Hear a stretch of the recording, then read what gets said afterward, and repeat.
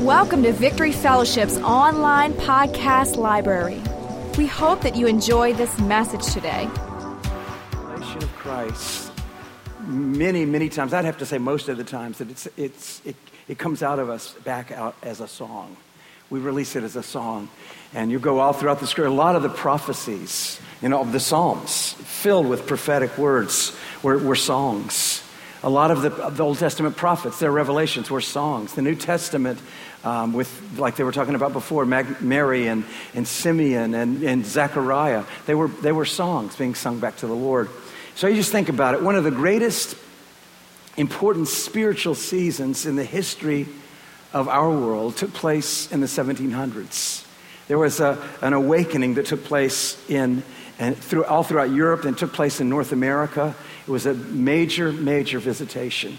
And out of that revival, it's the names that come to mind are George Whitefield and Charles Wesley and John Wesley and Jonathan Edwards and many others. But, you think back of it, the common church person today would never be able to recall or never would have even read any one of John Wesley's sermons or George Whitefield's sermons or even Jonathan Edwards' sermons. But every single church person has sung Charles Wesley's songs. Amen. I mean, you think I'm exaggerating. Hark the herald angels sing, glory to the newborn King. You go read that song, it's filled with theology. Absolutely filled with theology. It's the revelation of God given at someone's heart. Someone was like they saw for themselves the goodness of God. Now, there's another song. Maybe some of you ever heard. Has anyone ever heard of this song before? It's called Handel's Messiah.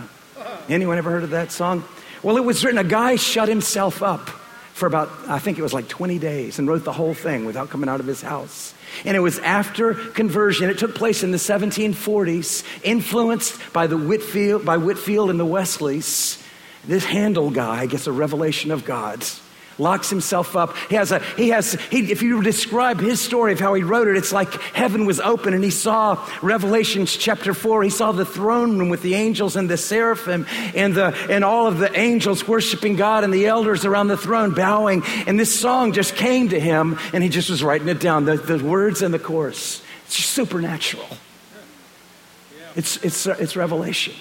Amen. So don't be afraid to sing your songs. And I don't know about, I'm not going to sing the songs of the world. They really have nothing to sing about. But we have something to sing about. We have something to sing about. And at Christmas time, we really have something to sing about. Go just, if you get some time, take some of the old Christmas carols and look at the words. Look at the old words, some of the old ones from the 1700s. You will be amazed.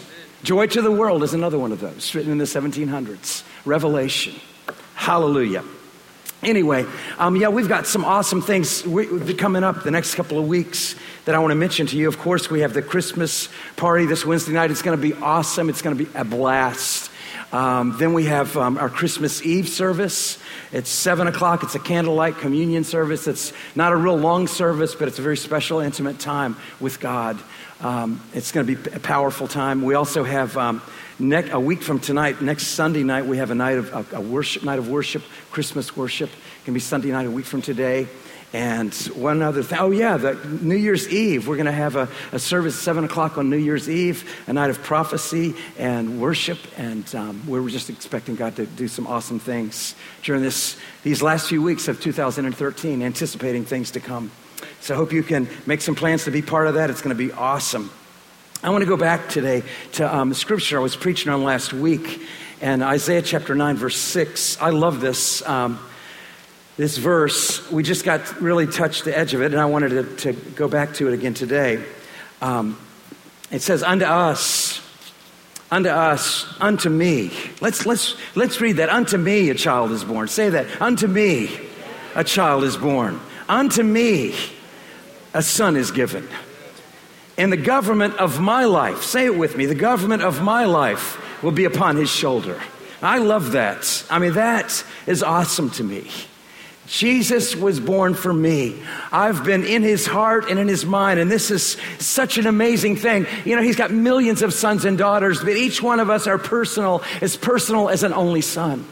He loves us intimately. He loves us personally. He loves us differently from the way he loves anyone else. And that's what, I preach about Joseph, and it says, Joseph, of course, is a type of Christ. But he's also a type of a son of God, and it was said about him that his father loved him more than all of his other sons.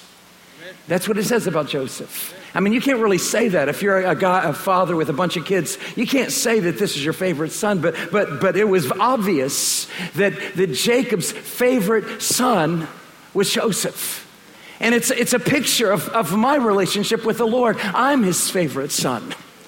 And if you have a relationship with him, you're his favorite son. It's possible with God. With man, there's lots of things impossible. With God, all things are possible. And he has an intimate love for you like no other person. For me, this son was born. It's personal for me. Christmas is personal for me. Oh yeah, it's all about me because God so loved the world that he gave his son for me. And my testimony is what I give back to God. It's how I glorify him with my testimony. So this government of my life is on his shoulder, and his name will be called Wonderful. Wonderful, of course, is supernatural. The name of Jesus for a Christian it puts the fear of God in our lives, and it puts the joy of the Lord in our hearts. It brings a security inside of us and a confidence that everything's going to be all right, because in the name of Jesus, there's a supernatural element. His name is Wonderful. He's also to us our counselor, which I spoke about this last Wednesday night. But this morning I want to go to this awesome phrase that Isaiah prophesied about this child, this baby that was going to be born. In Isaiah 7:14, he said that a virgin would conceive and bring forth a child, and his name would be called Emmanuel, which is translated God with us. And then he goes on in chapter 9 and said that his name would be called Mighty God. The actual words that he used is a phrase in Hebrew called El Gibor. And El is one of the Hebrew names for God. He would be called God. This child who was born for us, this child who became a human being, this child would be called God. And not just God, he would be called El Gibor, which is the warrior God. That's who he is. He's the warrior God. That's who he is. No weapon formed against me will prosper because I'm in the hands of El Gibor. He has my life in his hand. He has me in his hands. These couple of scriptures come to my mind when I think about this revelation given to us by Isaiah, the prophet.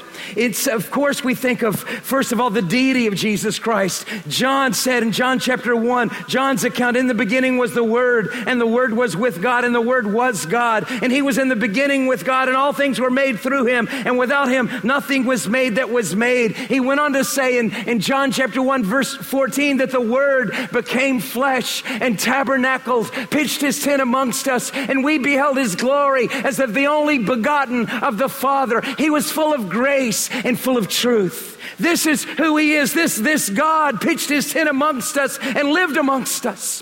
One day, this is going to be the greatest moment of your life. The greatest moment of your life. One day, these eyes will see the man, Jesus Christ, the human Jesus Christ, the God who became a man. I'll see him with these eyes. You'll see him with these eyes. It'll be like no experience you've ever imagined before. You'll look upon the Lord Jesus. You'll look upon him like John looked upon him on the Isle of Patmos, like Paul looked upon him on the road to Damascus, like Stephen looked upon him when he looked into heavens and he saw Jesus standing at the right hand of the throne of God. I'm going to see him for myself. this El Gabor. It also reminds us that he is our God. Hebrews 1:3, who being the brightness of his glory, the express image of his person, and upholding all things by the word of his power, which he by himself purged our sins and set down at the right hand of the majesty on high. Yeah, he is the warrior God. He has stripped the enemy of my soul of all of his power over me.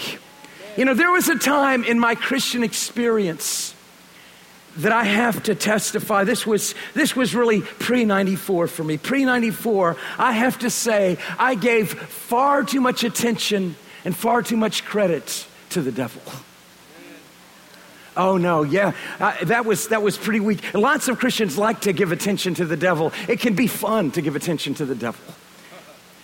You know, and it wasn't, you know, don't get me wrong, I wasn't talking about how great he was because I knew he was evil, but I would magnify his supposed greatness by always addressing him and talking to him and trying to pull him down, not realizing the utter defeat that he experienced at the cross. Not realizing that he was absolutely paralyzed toward me. The only power he has to work against my life is the power of deception.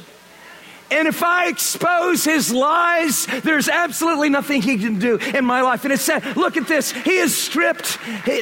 Jesus has stripped the devil of all of his power over me. I have nothing to fear. I'm in the hand of God. Look at this scripture. It says in Colossians 2:13 through 15, and you being dead in your trespasses and in the uncircumcision of your flesh, he's made alive together with him, having forgiven us all our trespasses and having wiped out the handwriting of requirements that was against us, which was contrary to us, and he's taken it out of the way, having nailed it to the cross. All my wrongdoing, all my sinfulness, all the garbage in my life has been finally nailed to the cross. My sinfulness was nailed to the cross, and this is an awesome verse. Having disarmed principalities and powers, he made a public spectacle of them, triumphing over them in it. Oh yeah, every claim that the enemy had on my life was because of my sinfulness. My sinfulness has been nailed to the cross. I stand before God absolutely clean. I stand before the Father as clean and as righteous as Jesus, the Son of God. Just as the enemy has no claim to the Son of God, he has no claim over my life. The El Gabor God, he became a man. This mighty God became a man, and he defeated totally and finally the enemy of my soul at the cross of Jesus Christ. Oh yeah. Thank you, Jesus. He is my warrior God. He also is this El Gabor. He has my back all the time.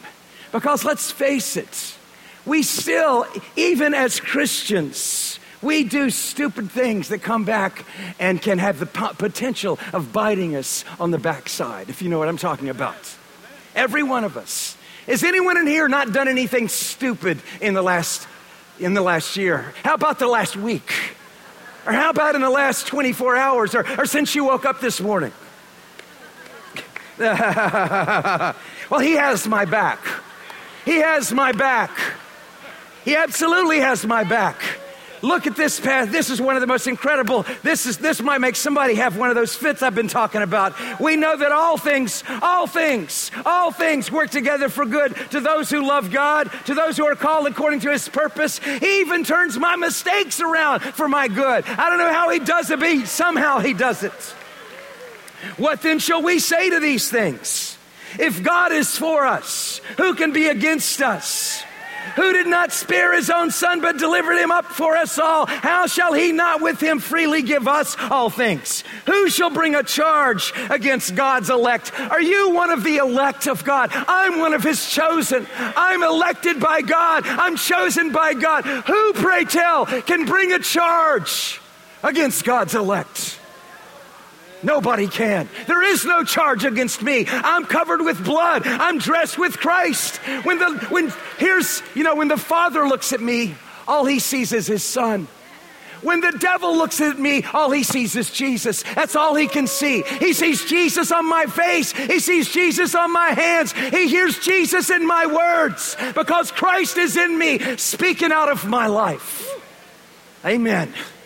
He has my back. Who shall bring against God's elect? It's God who justifies. Who is he who condemns? It's Christ who died, and furthermore, who's also risen, who's even at the right hand of God, who also makes intercession for us. Who shall separate us from the love of God? Shall tribulation or distress or persecution or famine or nakedness or peril or sword, as it is written, for your sake we are killed all the day long. We're accounted as sheep for the slaughter. Yet, even in the worst possible circumstances, in all these things, we are more than conquerors. Why? El Gabor's on my side. He's working on my behalf. He's working on my behalf. His word is working inside of my life, and he's redeemed me from the hand of the enemy. I am persuaded that neither death, nor life, nor angels, nor principalities, nor powers, nor things present, nor things to come, nor height, nor depth, nor any other created thing shall be able to separate us from the love of God, which is in Christ Jesus our Lord. He has your back. He's had your back from before you were born. He had your back the day you called upon the name of the Lord. Now let me share this with you. This does not give us an excuse to go out there and be morons and just live carnal lives knowing he's got our back. No. This revelation brings us to our knees. This revelation is awesome. It's a revelation of God's goodness, his greatness, and his power. And when I see it, I want to live godly in Christ Jesus. I want to cooperate with him and his goodness for my life. Amen. Yeah, he is this El Gabor. Yeah, he has my back, and he also has the power of signs and wonders working on my behalf. Oh yeah, the signs and wonders have not passed away. Signs and wonders did not pass away with the last apostle. As a matter of fact, God's power has not diminished even an iota. Impossible. How can you diminish omnipotence? How can you drain the ocean dry? Our God is an ocean of power and of love and might.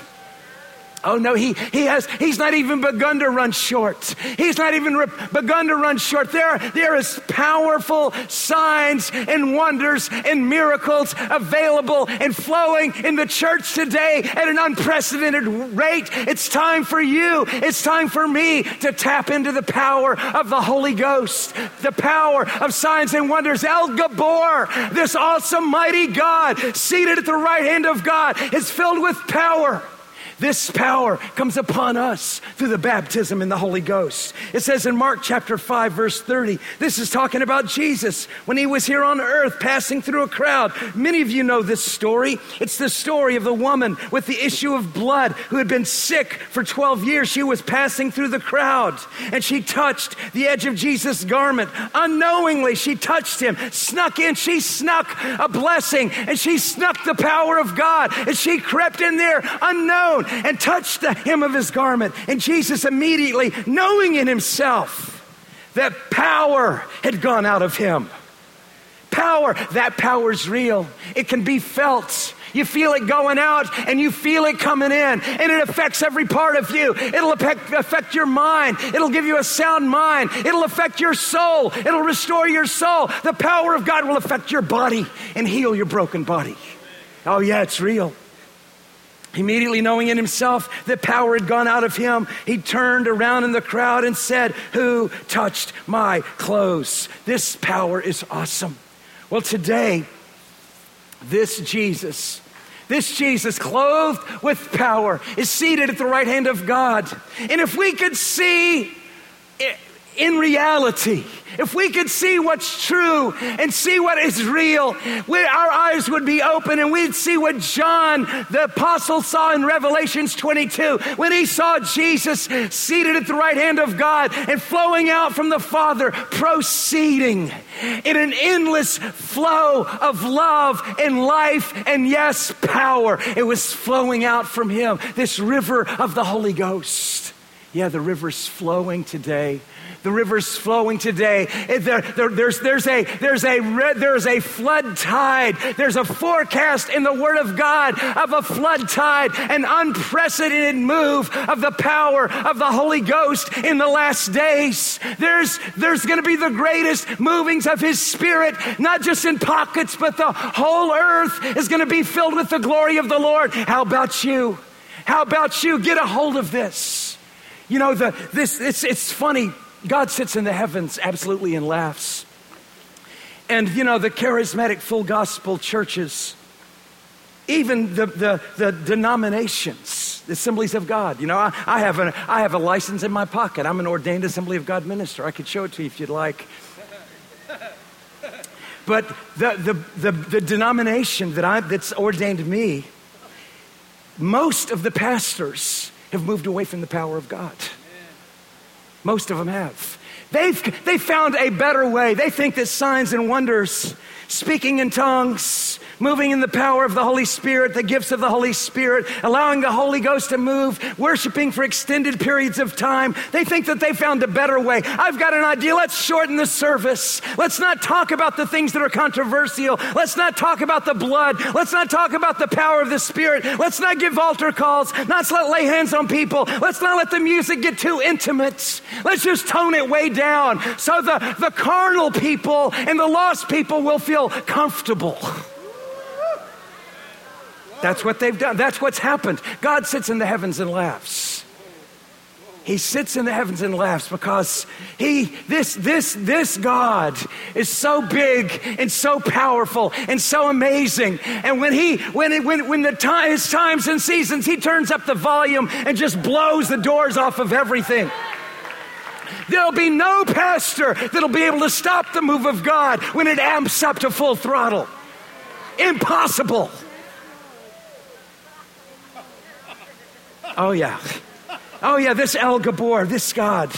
He is a mighty God. He moves in the power of signs and wonders. And the foundation of all that He does is the power of redemption. The power of redemption, Colossians 1, verse 13 and 14. He has delivered us from the power of darkness and transferred us into the kingdom of His beloved Son, in whom we have redemption through His blood. I'm purchased with blood. I'm bought with blood. I am divine property.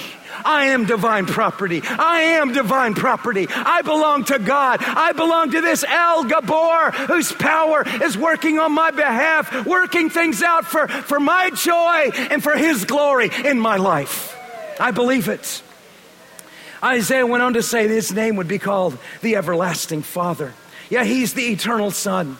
He is the eternal Son, born in eternity. Let me read this devotion that I read. In the beginning was the Word, and the Word was with God, and the Word was God. And the Word became flesh and dwelt among us. And we beheld His glory, the glory as of the only begotten of the Father, full of grace and truth. No one has seen God at any time, the only begotten Son who's in the bosom of the Father. He has declared Him. I didn't write that part. John wrote that part.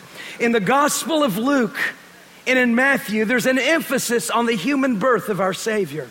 John's account is much different. John turns immediately to the eternal nature of Jesus Christ. Luke and Matthew give us an account of the physical birth of the human. John goes straight into eternity, the blazing glory of the eternal Son. John's account is much. John is focused on the blazing glory of the Son of God. His account does not have the taste of a casual observer, but the sense of someone entranced in the glory of the eternal Son. His first words capture the essence of his gospel. In the beginning was the Word, and the Word was with God, and the Word was God. In verse 14, you hear the evidence that settled everything for John. We beheld his glory. Have you beheld his glory? When you do, it changes everything. It'll change your marriage. It'll change your attitude. It'll change your health. It'll change what's important to you. John, that was it for John. That was it. He had seen the glory of the Lord. John had not been present at the manger scene. It had not been there with the shepherds, but John saw the empty tomb for himself. The power of death had been crushed. The eternal Son had defeated death on the cross, and he was truly alive forevermore. For us today, 2,000 years have passed since the birth of Christ. The wise men have been gone for generations. The shepherds are just figures on a Christmas card today, but the eternal Son is still alive. The Word has taken on human flesh. I might not have been with John at the empty tomb. I never heard the angels sing, and I never followed a star across the desert, but I too have seen his glory. Christianity is alive and well today because of the testimony of people like you and me who've tasted the goodness of God for ourselves and have embraced the truth of the gospel. As John said, no one has seen God at any time, but the only begotten Son, he has declared him, or he has revealed him. Today, Jesus is still the Word who became flesh. He still tabernacles amongst us through our personal testimony of Jesus. He's still declaring him through your life and testimony. May the eternal Son declare his glory in you and through you this Christmas. You know, as I finish up, I want to think about this everlasting Father. He's the Father. He's the Father of a brand new race of people. You know, just as Abraham was the father, he was called the word, if you remember, Abram was first called Abram, which meant exalted father. The Lord visited him while he was still barren, while his wife was still barren. The Lord visited Abram and changed his name to what? Abraham, which meant father of a multitude. God called those things that be not as though they were. He called Abraham the father of a multitude. And Abraham became the father of a multitude. But he is really only the type of this promised son. He's the type of this child that would be born for us, that Isaiah said his name would be called the Everlasting Father, because he is the father of a brand new race. He has sons and daughters from every tribe, from every tongue, male and female, from every race that's ever lived. He has people from every century and from every generation that are his sons and daughters. He's the father of a brand new race. He's the head of the body, the church, who is the beginning, the firstborn from the dead, that in all things he might have preeminence. He's the Father. He's the everlasting Father. He has made us sons and daughters. I've become a child of God through faith in Christ Jesus. Today, I'm not what I used to be. I'm no longer a child of darkness. I no longer have the spirit of this world beating in my life. I've been born again. He sent the spirit of adoption into my heart, whereby I cry out, Abba, Father. I have a whole new life, a whole new race, a whole new faith, and I'm part of a whole of generations and generations, from ethnic groups, from tribes and tongues, sons and daughters who've been purchased with his blood. He is the everlasting Father. He's the eternal Son who's redeemed us and raised up a whole new race of human beings, a whole new breed of man, different from that other breed. Thank you, Lord. I want to finish with this last thought from Galatians 4. It says, when the fullness of the time had come, God sent forth his Son. It was the perfect timing. When the fullness of the time had come, God sent forth his Son, born of a woman. Wow. God's Son, born of a woman without a human father. In eternity, born of the Father without a human mother. What a great mystery this Son of God and this Son of Man is. When the fullness of time had come, God sent forth his Son, born of a woman, born under the law, to redeem those who are under the law, that we might receive the adoption as sons. And because you are sons, God has sent forth the Spirit of his Son into your hearts, crying out, Abba, Father. Therefore you are no longer a slave, but a son. And if a son, listen carefully, if you're a son, how many sons and daughters do we have in here right now? If you're a son, If you're a son, then you are an heir of God. Now, I want you to think about this. Think carefully about this. We are an heir. Being an heir is a powerful thing. You inherit everything. Your parents, when they die, you're an heir. You inherit everything that they were and everything they are. It comes to you. It becomes your possession. It becomes yours now. Jesus has gone before us. He died for us, and he left for us the last will and testament. We've become his heirs. But my inheritance is not an earthly inheritance. And my inheritance is not just the physical beauty and wealth of heaven. It's not just the possessions and the length of my days. My inheritance. I am an heir of God. He himself is my portion. He himself is my treasure. He's more precious than gold, more precious than silver. I've been purchased with blood, and I've been given the inheritance, which is God himself. He is mine, and I am his. I've become bone of his bone and flesh of his flesh. He's become a human. He is mine and I am his. The Son was given for me. For me, the Son was born. For me, this child was given. My inheritance is Christ. My inheritance is God himself. This is mine, and no one can take it away from me. No death can take it away from me. No bill can take it away from me. No stupid government legislation can take it away from me. No problem in this world can take it from me. I have an inheritance that's my portion. It's my portion. Oh, what a change is going to take place. This life is almost over, and people judge one another of their importance by their titles and by their accomplishments. We're going to step to the other side, and suddenly everything's going to change. Oh, it's all going to change. We value things that are really invaluable. It's all about to change. It's about to change. A child has been born for us. A son has been given for us. The government shall rest upon his shoulders. His name shall be called Wonderful Counselor. His name shall be called Mighty God and Everlasting Father. His name shall be called the Prince of Peace. And he is mine. Thank you, Lord. Thanks for listening. Check out our website at victoryfellowship.net for service times and locations.